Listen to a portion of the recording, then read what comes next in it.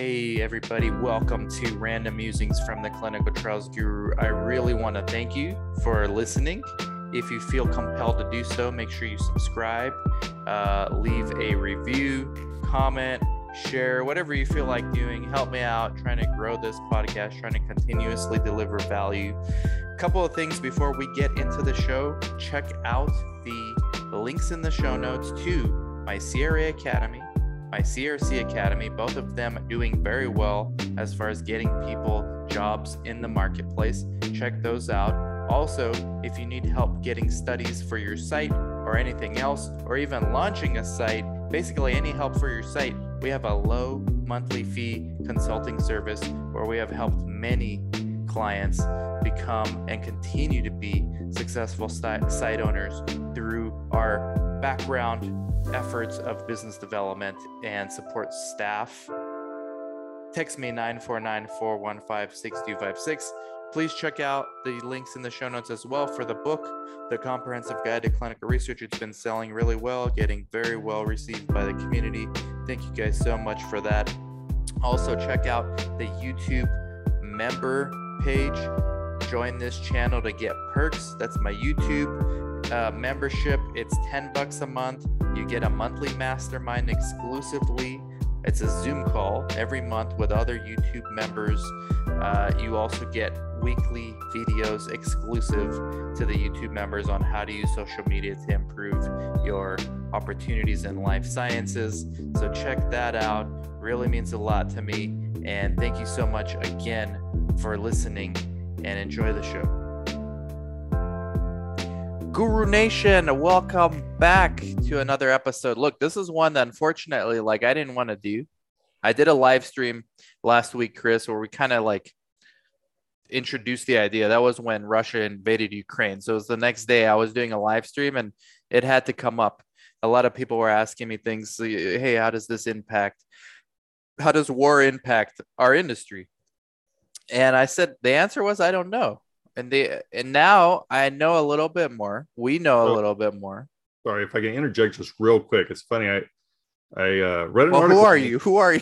I'm Chris Sabra. Yeah, most people who follow there might be some. There's always new people. And by the way, guys, sorry to scare you guys. This thing popped out. It's a pimple. Well, I've never had a pimple there. It's terrible, man. Gotta be very sensitive. I'm debating to put on a mask right now, and be that guy to wear a mask on a Zoom. Seriously, because I talked to my dermatologist PI and he said it's an oil gland that got clogged, and it makes sense because I switched my moisturizer.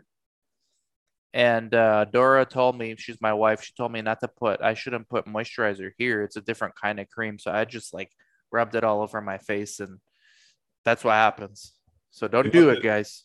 Not that anybody's going to like this topic, but have you ever had a pimple inside your nose? How much those hurt? My goodness. Yeah. I've had pimples like that. This doesn't hurt unless I press it, but okay. Yeah, I had to go to work like this. Yesterday, I actually put a little makeup on from Dora tapped me up with some makeup because it looked more hideous yesterday. And today it's getting better. So if you're that concerned, I just put one of those baby Band-Aids over it. I look like Nelly.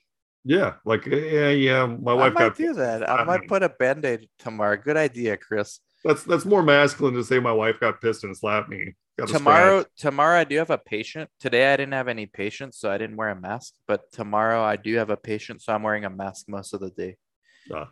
So it makes the patient feel better. But so that it'll cover it up, but maybe the Band-Aid too. Okay. All right. So anyways, guys. What I was saying real quick. Yeah. What were you saying? Yeah. So, I was just reading an article today about Ukraine. There's concerns with pharmaceutical companies that the studies that are all being conducted in Ukraine are going to have to be paused or pulled because of what's going on there. And that completely makes sense, right? So let's do drug accountability when the building's being bombed. Imagine disaster plan. And, we're not laughing at the tragedy. We're laughing at the craziness of of that situation to do IP accountability. It's hard enough as it is without bombing going on. So Sorry. But no, So, yeah, I have 4 articles in front of me, so one of them mentions that actually. so hypothetical question, and I mean that's basically the point of this vlog. What would happen in the case of a World War III, right? Like every country on earth is involved in war somehow. Right. Would research end? Because I kind of think it would. I mean, how would you conduct research when most countries that you would utilize for a study are currently in conflict? I just don't see how that would be feasible. Depends where the conflict is. So we have four articles, so let's get to them. But Okay. again, this is just our opinion because people have been asking, and Chris is like super informed on this stuff. I mean, he, as you can see, he's like reads this stuff. He's up to date. When I need to know what's happening in news, I talk to Chris. So, I definitely wanted Chris for this podcast. So thanks for coming on, Chris. And again, this is just our opinion. I don't even know what Chris's opinion is. Um, I don't really even know what mine is, but we'll get into some articles because I actually think that there's been some good articles. So the best one that I've seen is from Biospace, and it was written yesterday. And it says lessons from, and let me see if I can share my screen so you could see too. I Okay. know people like that better, right? So here you go. Lessons from past wars could offer insight for biopharma during Ukraine war. So as Russian tanks rumble into Ukraine early in the morning, February 24th. That's when I did my live stream the next day, February 25th. Ukraine, Kiev-based drug companies like Enamine have had their operations completely broken. For biopharma companies around the world, the impact will reverberate. According to the FDA's clinical trial database, there are more than 250 studies right now in Ukraine. Per Global Data's clinical trials database, there are over 1,000 trials either ongoing or planned, the majority of them cancer, which is not a surprise. The war in Ukraine is devastating, but this is certainly not the first time the biopharma industry has seen conflict affect its business. Throughout history, many different countries have had their biopharma supply chains changed, sometimes profitably, sometimes detrimentally by war. So they're going to go into some history. I think this is important, even though history never repeats, but it rhymes, and we don't know if this is going to escalate into World War III, but we'll give our opinions right now. So from 1914 to 1918, World War I ravaged nearly all of Europe. Bristol Myers Squibb, there was a predecessor, ER Squibb and Sons, was the world's primary supplier of ether for the entire war, and the company profited immensely from sales. Some aspects were providential for medical research. One of the deadliest weapons during World War I was toxic mustard gas. In addition to its lung-damaging, suffocating effects, mustard gas also had the ability to destroy lymphatic tissue and bone marrow. Soldiers who had served in the war had very low numbers of white blood cells. If the mustard gas could kill those cells, it was hypothesized that perhaps it could kill cancer cells too. Physicians experimented with mustard gas on mice and found that the gas caused tumors to shrink. This Hmm. was the beginning of chemotherapy treatments for cancer. Hmm. Yeah, I Very didn't know that interesting. either. Yeah, no. See, Chris, good you're doing this podcast, man. It's good people watching and listening too, because I didn't know this either. So this was the beginning of chemo for cancer by 1929. Bristol Myers. I just met with some Bristol Myers reps today, by the way, medical science liaisons at the office. They're trying to get us on the list to get some studies. So then by 1949, FDA had approved using mustard gas based mechlorethamine as cancer treatment, and BMS patented its treatment as Cytoxan in 67. War has affected the pharmaceutical industry throughout. Wars in the Middle East, like in the 80s, Iraq had the largest healthcare budget of any country in the Middle East. However, during the Gulf War, UN sanctions drastically diminished that country's economy. The political isolation and financial devastation stagnated Iraq's once vibrant pharmaceutical industry. This might happen in Russia as well with the sanctions. By 1989, the Iraqi government owed massive amounts of money to pharma giants, now GlaxoSmithKline, as a result of Saddam's totalitarian regime. Because SmithKline didn't want to lose more money, it stopped supplying vaccines to Iraq. Today's Iraq pharmaceutical industry is worth 4.6 billion. That impressive turnaround didn't happen on its own. A lawsuit filed in 2017 alleges that pharma giants saw a lucrative opportunity to revive Iraq's pharma industry after 9/11. And despite the Anti-Terrorism Act, several companies decided to do business with countries they knew were enemies of the US. As a result, more than 100 plaintiffs filed suit to hold pharma companies accountable for the deaths and injuries of US military members between 2005 and 2009. Some of these defendants included the big ones: AstraZeneca, Pfizer, Roche, Johnson & Johnson. AstraZeneca in particular has invested heavily in the Middle East. In 2014, the company created AstraZeneca Near East to serve countries such as Iraq, Iran, Syria, Libya, and Palestine. Despite the booming industry from abroad, Iraq's own people are suffering. UN sanctions and the Islamic State wars have devastated much of the country's infrastructure. The World Health Organization said that Iraq's government spent only $161 per citizen on healthcare in 2019. Oh, wow. Much less than Jordan and Lebanon, which spent $304 and $649 per capita, respectively. War has impacted pharmaceuticals in Africa. In Africa, recent wars waged by the militant group Boko Haram have entwined the local pharmaceutical industries. Boko Haram insurgents have taken advantage of West Africa's severe lack of access to medicine by selling counterfeit drugs. The counterfeits, usually imported from Asia, are sold by Boko Haram in Nigeria and Cameroon. Boko Haram also uses pharmaceuticals to fuel its armies by getting recruits addicted to tramadol and other common opioids. The insurgents are able to control their armies. The BBC reported that tramadol is being smuggled into Africa from South Asia by criminal gangs. When discussing war, so here's where I think it gets more important for us in present day scenario. Just real quick. Yeah. Sorry. The previous paragraph you were reading on what Iraq spends per capita per individual. Just for comparison's sake, the United States spends $12,531 per individual. Wow. Just for comparison. That's insane. Yeah. Wow. Thank you for that. So here we get to like cyber warfare, because this is one of the biggest threats from Russia. Russia has really good cyber warfare capabilities, probably only second or third to US and China. So cyber warfare is becoming increasingly common. Bloomberg reported that in 2017, Russian hackers attacked the United States by targeting a tax accounting software called MEDOC, which was used by many large pharmaceutical companies. The malware damages cost Merck $1.3 billion. Based on these past examples, there are several conjectures about how war in Ukraine could impact global pharma industry. One of the most likely outcomes is that Russia's vaccine manufacturing will suffer. Russia has been seeking approval from the World Health Organization for its Sputnik vaccine for COVID, but after invading Ukraine, the country may no longer have that option.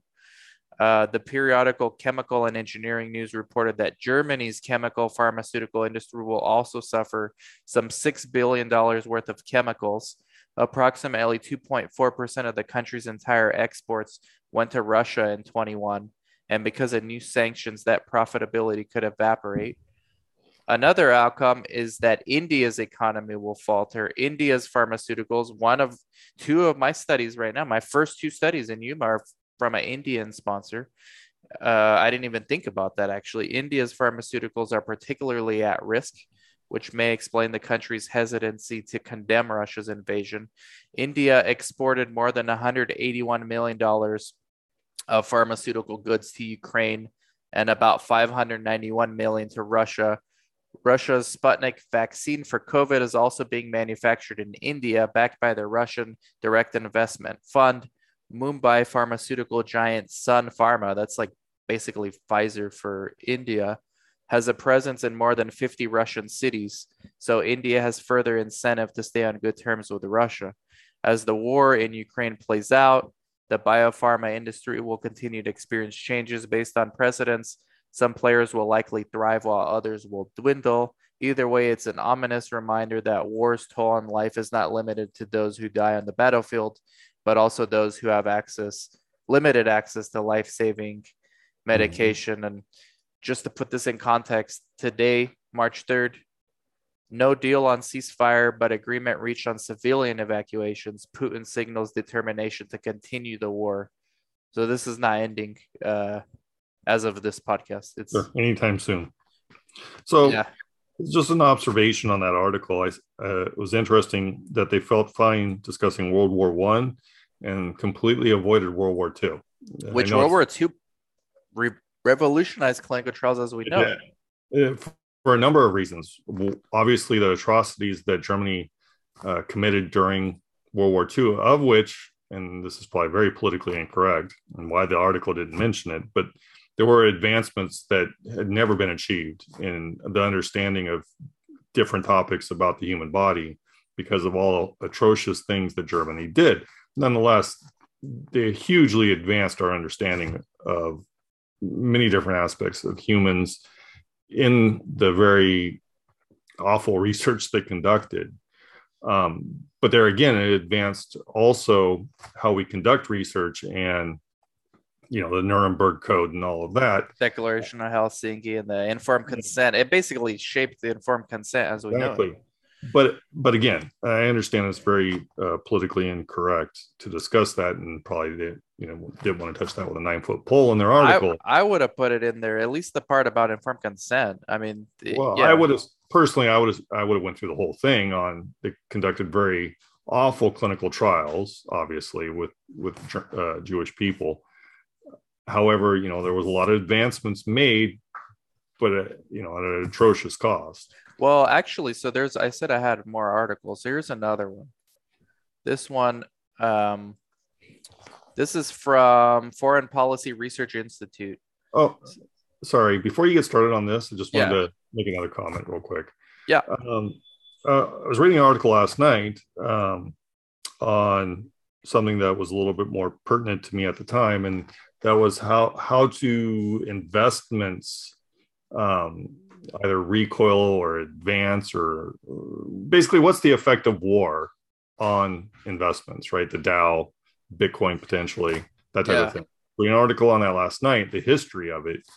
And in the article, they said it's very counterintuitive on what occurs with investments. And they use both World War I and World War II for the Dow. Obviously, we've never really had a major conflict during cryptocurrency times, but the Dow, we have plenty of examples. So they said that initially you'll see a sharp drop off in pricing, right? So the Dow will take a hit at the beginning of a war, but it does not affect it in the long run. And they gave World War II as the primary example, but this also occurred in World War I. World War II, the Dow saw a 7% increase year over year during the United States' involvement in World War II. So for 3 years, you saw a 7% increase year over year. So it doesn't appear to affect, at least economically, the countries involved in terms of their stock market and probably similar investments like cryptocurrency. So getting back to tying this into what we're discussing here, I think so long as the economy isn't completely in ruins like Europe was towards the end of World War II, I think in certain areas, as we kind of discussed initially, I think research would still be ongoing. It may change pathways, right? Mm-hmm.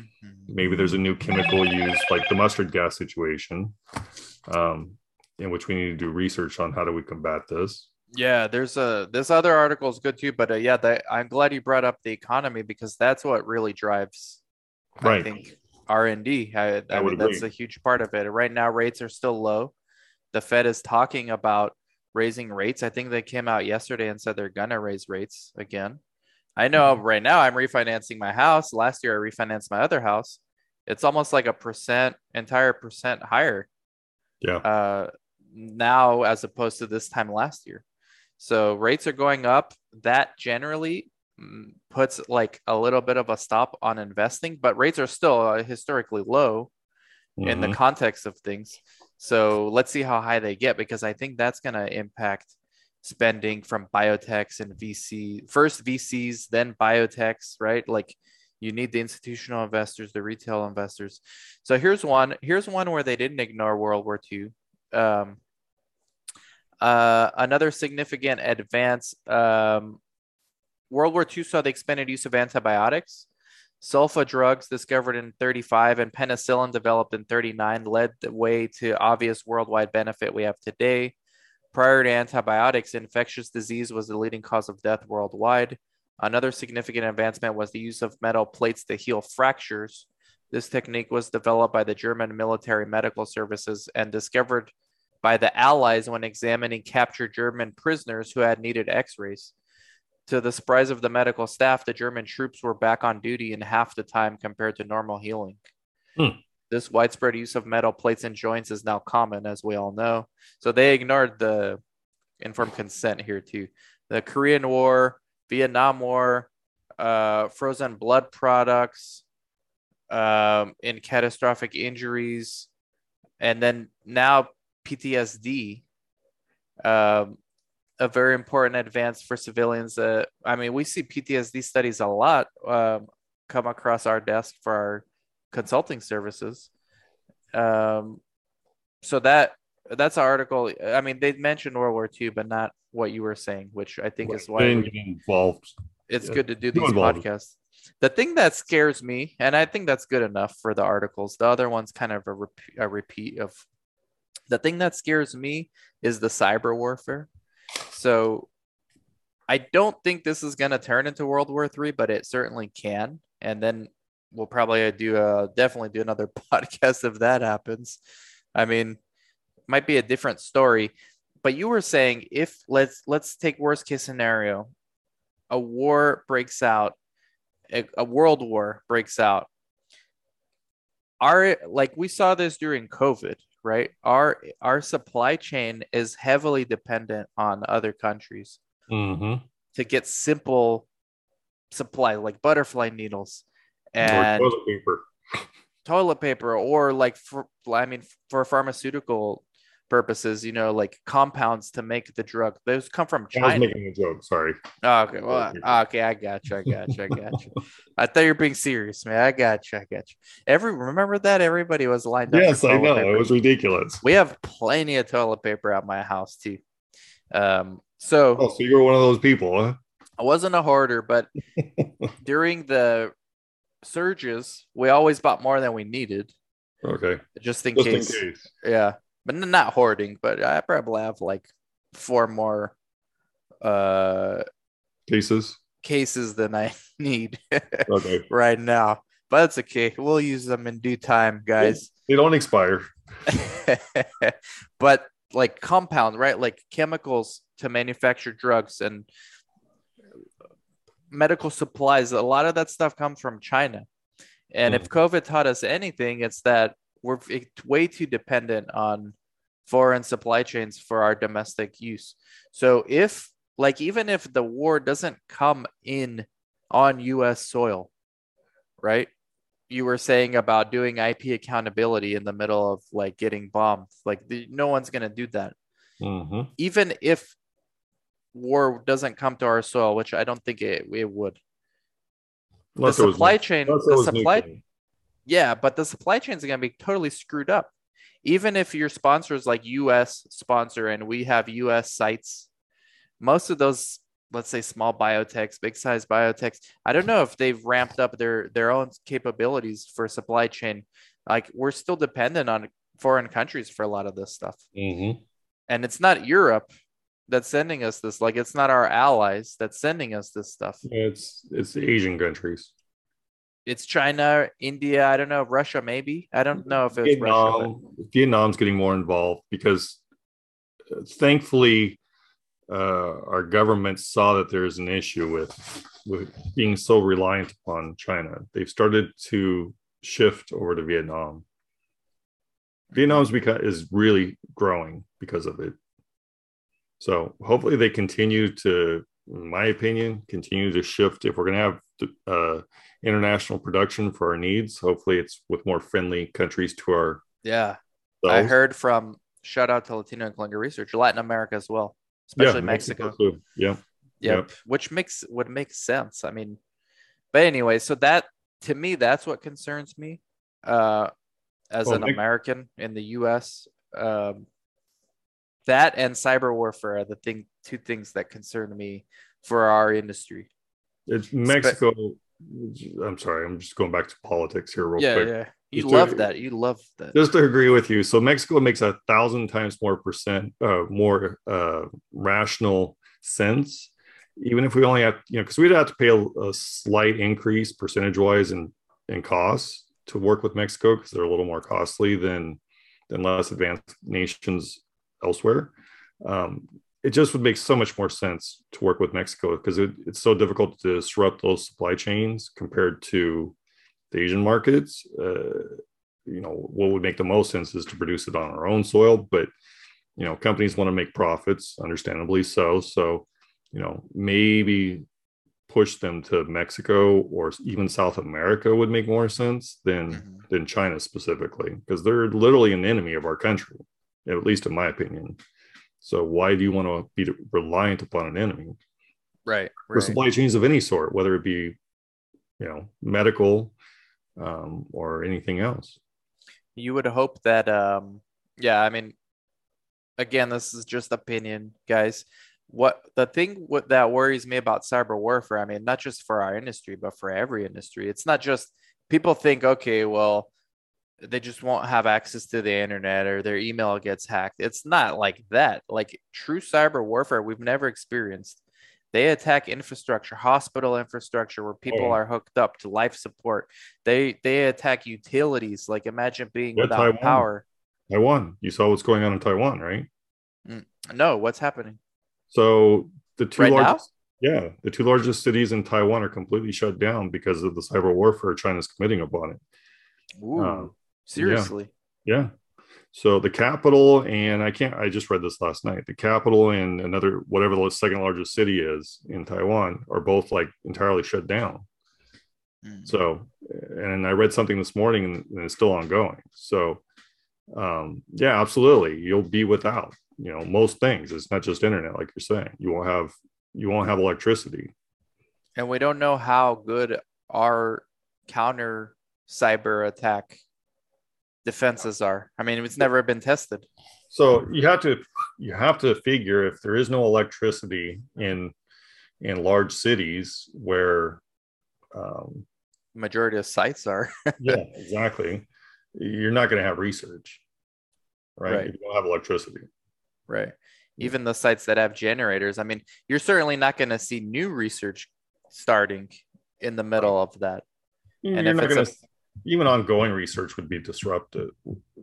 Yeah, and especially now with like us, we use eSource, right? So that's an Amazon Web Service, most likely. What it runs on. That will be one of the first things. Yeah. So the hackers go for. Yeah, you're hit by both. No electricity and no internet, right? Remember before COVID, there was a day where AWS servers were down. They thought it was a cyber attack too. They never said what it actually was, but I remember metadata was down. I remember I couldn't log into my bank. There was a lot that went down, and the same day it came back up. But like emails were down.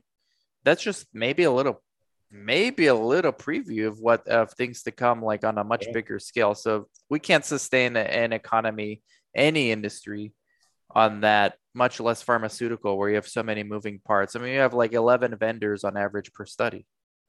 All those vendors shut down basically with a cyber hack or cyber attack. At the very minimum, I think if it was, I forget the terminology, fourth stage or fifth stage warfare, we entered that with China and Russia. Third, I think the way it works is third stage is like conventional warfare. Militaries are fighting one another. That's third stage. I think fourth stage or fourth generation. I think it's fourth generational actually. So third generational, I can't remember the terms. But anyhow, fourth stage or generational warfare is propaganda, and I think, and then fifth stage is what you're describing, right? Where they're attacking infrastructure via cyber warfare, right? Yeah, because in the So, past they wanted like World War II. They want to attack a country's infrastructure. You just bomb, right, those places. right, Now you don't need to do that. Everything's relying on the yeah, internet and you can Internet cripple of countries Things. that way, It's something massively people cripple them. don't think about, especially America. Well, nobody, but especially Americans, we take things for granted, like power. I mean, those things get hacked. I read a book that scared the hell out of me, written by Ted Koppel. I think it was called Blackout or Lights Out or something like that. Just look up Ted Koppel's book. He wrote this before COVID. If we were to get like cyber attacked by China, he actually put that in the book. At like major city, uh, we'd be screwed as a country. Oh To yeah, get power back up, you need like special trucks to bring generators into those cities. It would be so chaotic. It would make what happened in the first weeks of COVID look like nothing, yeah. I like mean, child's play. yeah. Take that example of COVID and all the rioting, and then add on top of that now there's no real infrastructure in terms of power, Yeah, communication down, and everything else. I just couldn't imagine the chaos. yeah. Well, to end this on a good note, we're not in a world war as of So March 3rd, 2022. I just want to give one more prediction since this is being recorded. Have a little fun with it. At This least is, thumbs yeah, we're up. gonna see, but be careful, Chris, because 20 years from now, you're gonna look back and we're gonna see if you're right or wrong. That's right. So this is my thoughts on World War III, honestly. Chris on So the record, March on 3rd, the record. 2022. So I, from what I'm reading, I don't think we'll wind up in World War III because um, just the way that Biden's putting things, President Biden at the time, in case this is 20 years down the road, it doesn't sound like he will honor the treaty we have with Taiwan. Should Taiwan be invaded by China? However, again, my opinion, if China does invade Taiwan, it should be the start of World War III for us, right? For everybody. So you say it should, but it won't be. Yes. Okay.